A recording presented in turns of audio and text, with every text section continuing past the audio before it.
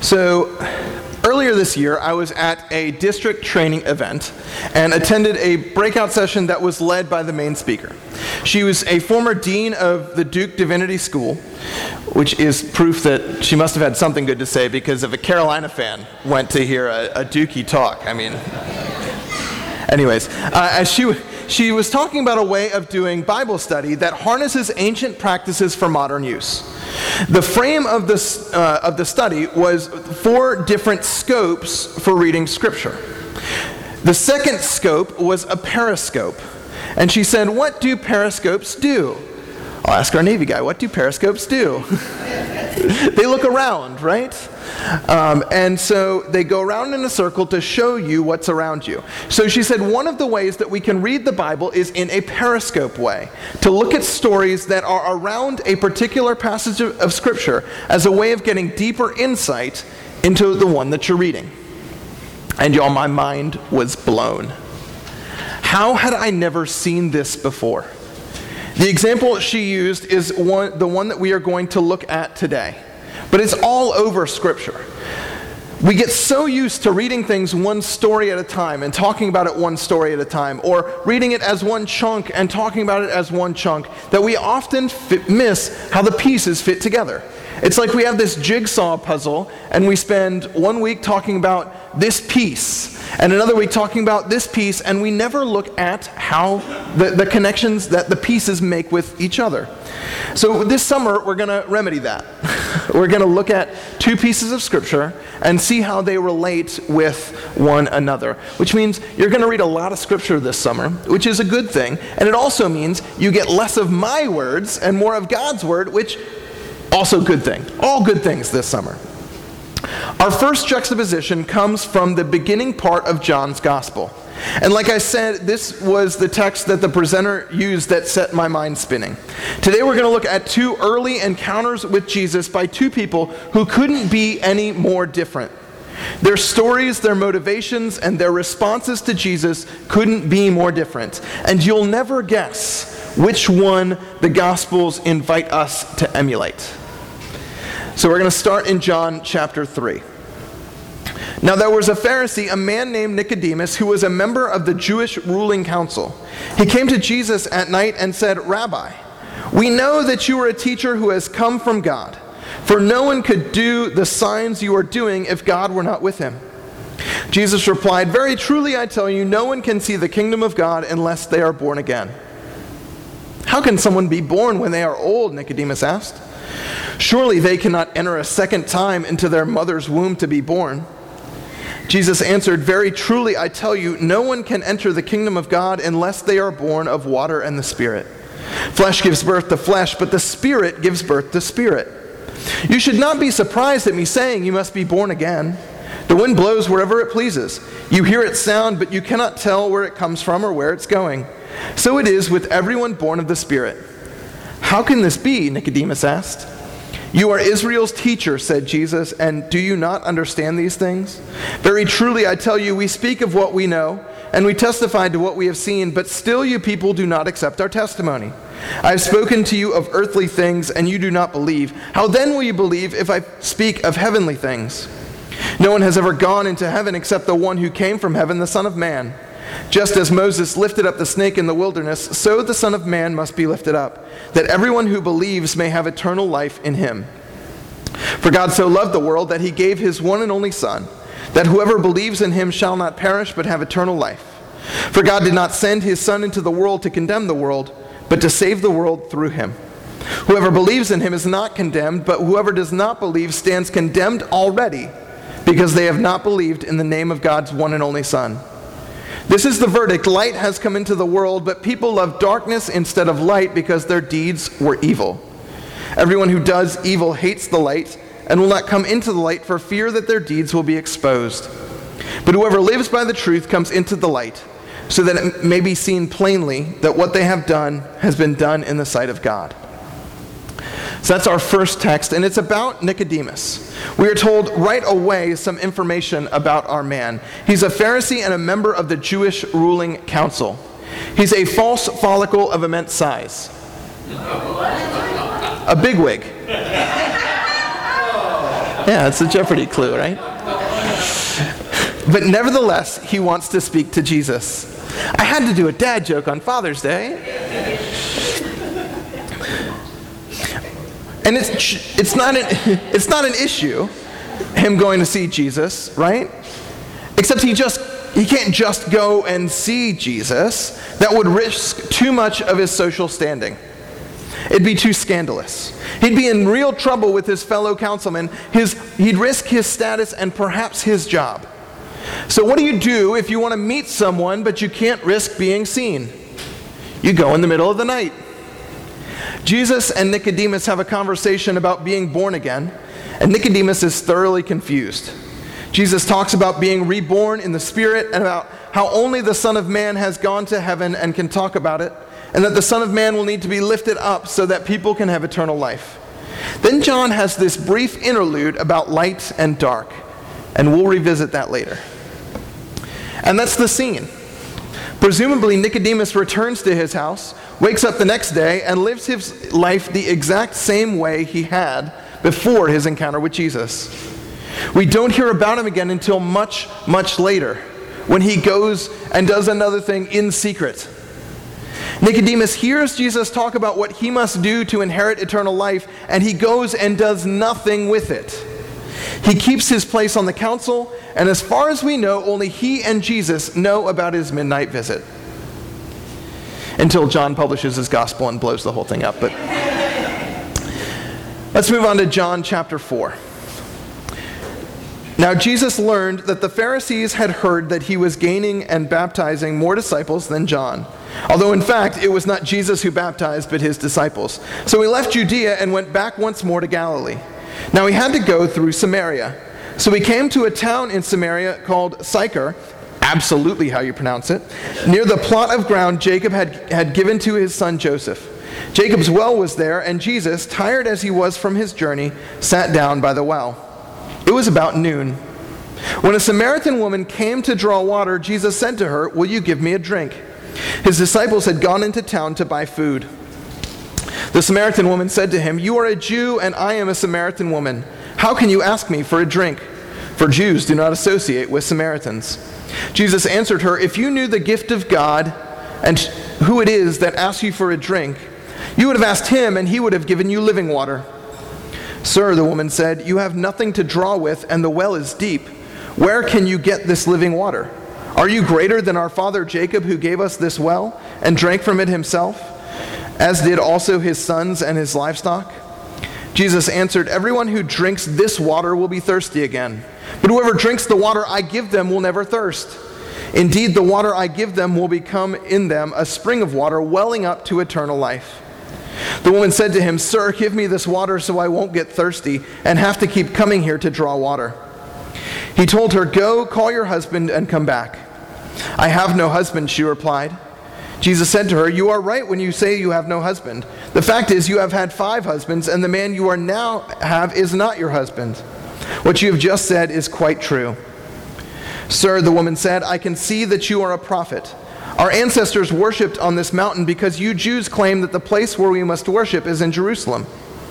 "Woman," Jesus replied, "believe me, a time is coming when you will worship the Father neither on this mountain nor in Jerusalem. You Samaritans worship what you do not know. We worship what we do know, for salvation is from the Jews. Yet a time is coming and has now come when the true worshipers will worship the Father in the Spirit and in truth, for they are the kind of worshipers the Father seeks.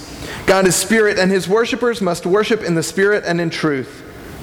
The woman said, "I know that Messiah, called Christ, is coming. When he comes, he will explain everything to us." Then Jesus declared, "I, the one speaking to you, I am he." Just then his disciples returned and were surprised to find him talking with a woman. But no one asked, "What do you want?" or "Why are you talking with her?" Then leaving her water jar, the woman went back to the town and said to the people, "Come see a man who told me everything I ever did. Could this be the Messiah?"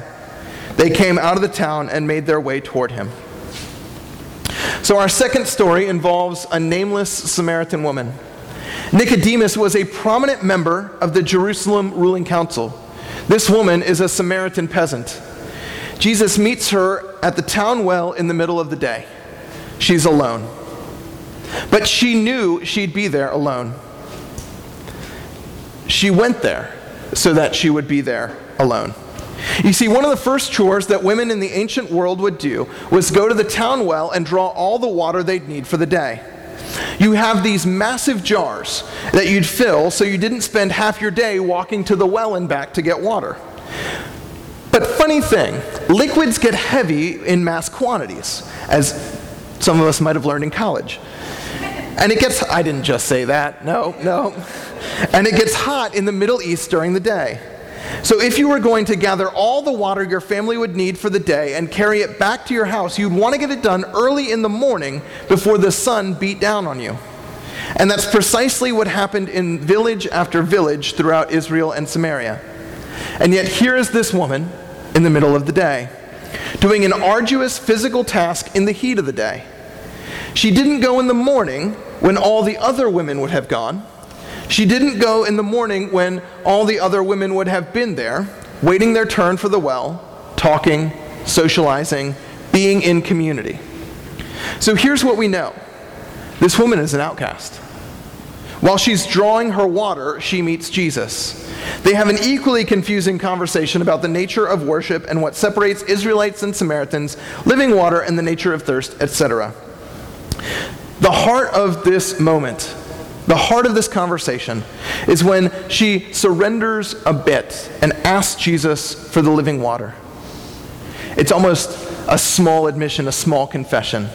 Give me water so I won't get thirsty and I won't have to face this choice between going in the heat of the day or going when I might be exposed to others. So Jesus says, go get your husband.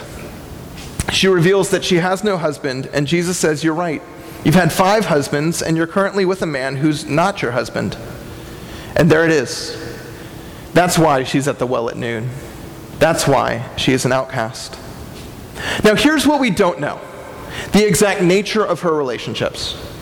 There's a lot of speculation about the nature of her relationships. We don't know. The Bible doesn't say. We can speculate as to how she came to have 5 husbands and be living with someone who isn't her husband. But here's perhaps the most important thing we do know about this. None of this happened by her choice. Women didn't have that sort of agency in the ancient world. She did not choose this life. And yet she would have been an outcast all the same. Her situation would have made her unfit to associate with other people. And frankly, she probably would have just as rather been by herself. As much as social custom would have forced her to the well at noon, shame and fear and embarrassment would have done the job just as well. And here is Jesus locating the source of her shame and her isolation. For this woman, to be known and to be loved had become mutually exclusive. You could have one, but not both. People in her town knew her, and she faced their rejection daily, as fierce and hot as the sun on her back as she carries the water. Frankly, the shame and the judgment was probably fiercer. In this moment, Jesus is saying, child, you are known and you are not rejected. I know who you are, and I'm still here. I'm still having this conversation with you. I'm still offering you living water. Imagine for a second that just for this 1 hour, Jesus were alive in Prince William County this morning. It's a blasphemous thought, I know, but go with me.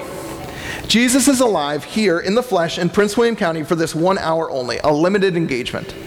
Where do you suppose he goes? Where do you think he'd go to hang out? Now, we're conditioned to think he'd go to church, right? It's what good, holy, righteous people do on Sunday mornings. Jesus would choose to spend his time talking to his followers. And you might be right. We have a lot of evidence of Jesus spending a lot of time with his disciples in the gospel. But consider this. Here we have 2 stories. One about a good church person and one about a social outcast. In the story about the good church person, it's the church person going to Jesus and initiating the conversation. In the story about the social outcast, Jesus goes to her, and it's Jesus who initiates the conversation. And so I wonder if Jesus were here right now, if he wouldn't find other places to go. Places where there are people who are overscheduled and overtired. Places where there are people who have been run ragged. Places where there are people desiring to be known and loved because they are so deeply convinced that the two are mutually exclusive. Really quickly, I want to revisit that interlude about light and dark. This is the verdict. Light has come into the world, but people love darkness instead of light because their deeds were evil. Everyone who does evil hates the light and will not come into the light for fear that their deeds will be exposed. But whoever lives by the truth comes into the light so that it may be seen plainly that what they have done has been done in the sight of God. One of those verses is John 3:19. And I remember being a kid in church when my home church pastor did a sermon about, you ever wonder why people don't hold John 3:19 signs at football games? Anyways, every time I read that, I see this huge John 3:19 sign. But this is the bridge between these two stories. Nicodemus comes to Jesus in the dark. He has a conversation with Jesus in the dark. And he keeps that conversation in the dark because he's afraid. He's afraid of being exposed. He's afraid of what it might cost him. The woman at the well has a conversation with Jesus in the light. Life and circumstances have made it such that she doesn't have the chance of meeting Jesus in the dark. Her deeds are already known to the other people of her town and to Jesus. She can't hide, although I very much believe she wished she had that privilege. Her deeds are known and she is known. But here's the wonderful, beautiful, amazing, terrifying, surprising, unbelievable scandal. Even as she is known, Jesus meets her. Jesus reaches out to her. Jesus loves her. So what does she do? She goes to the other people in her town. Imagine that. The woman who is willing to do manual labor in the afternoon heat because of shame and fear goes to the very people she sweat and toiled to avoid. Where'd the shame go? Where'd the fear go? Truth be told, some of it might still be there, but it doesn't matter nearly as much as it matters to tell people about this man who knew everything about her. Come and see, she says. He might just be the Messiah. These passages are powerful in their own right, but when I heard perhaps they were meant to be read together, a light went off in my brain. Because when you read together, we see the clear choice this offers. And it's a question of would you rather? Would you rather be Nicodemus or the woman at the well? Would you rather be in the dark or in the light? Would you rather be respected by your peers, successful at work, prominent, but get that by having to hustle? Hide your true self from everyone lest you found out. Never revealing what you truly think and believe, forever worried that if someone does really know you, that you'll lose it all. Holy run-on sentence. Or would you rather be known, warts and all, and have faith that God and Jesus Christ and your brothers and sisters in faith will love you because we know you? On the one hand, it seems like an easy choice, right? I would rather be known and loved in Christ. And yet, why for so many of us are we Nicodemus? How often do we go to work, or do we work to keep up the hustle, keep up the facade, because we can't accept that without our role and prominence and all that comes with it, that we are enough, that we are loved and we are accepted? So we're going to do something a little different this summer.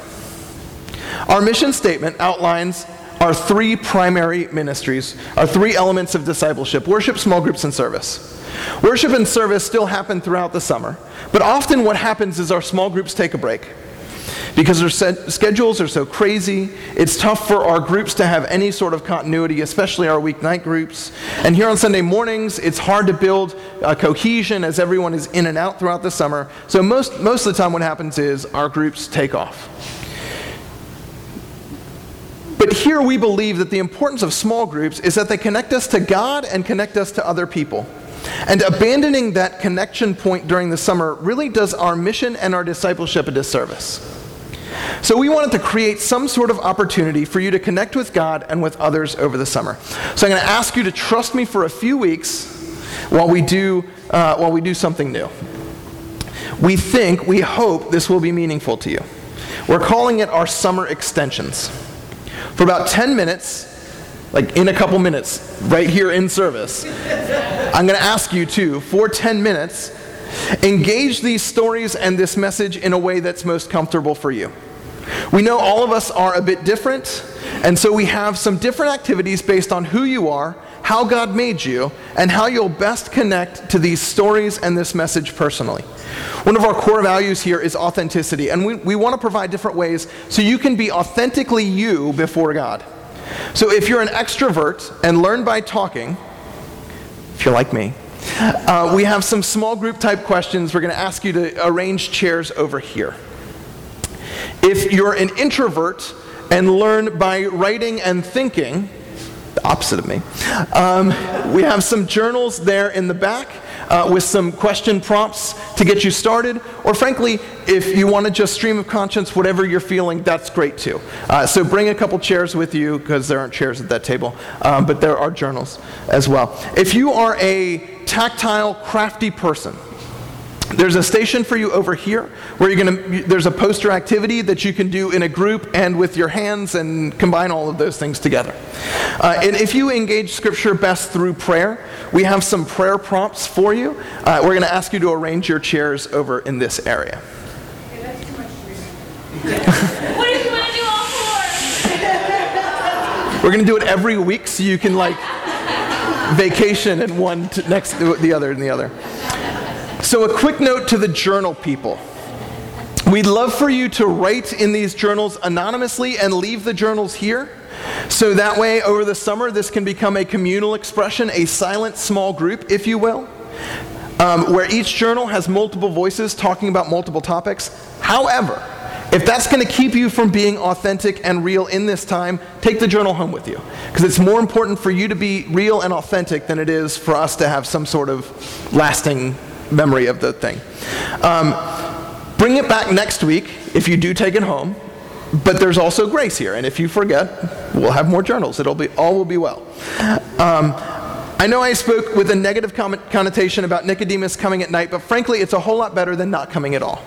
So, and this goes for everyone, not just our journalers, but do whatever you need to do to be authentically you in this space, connecting with God through the juxtaposition of these stories.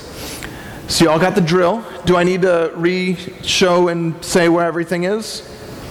Small groups here, extrovert, small groupy people, crafty, tactile group project people, prayer people right here, and journalers at that round table.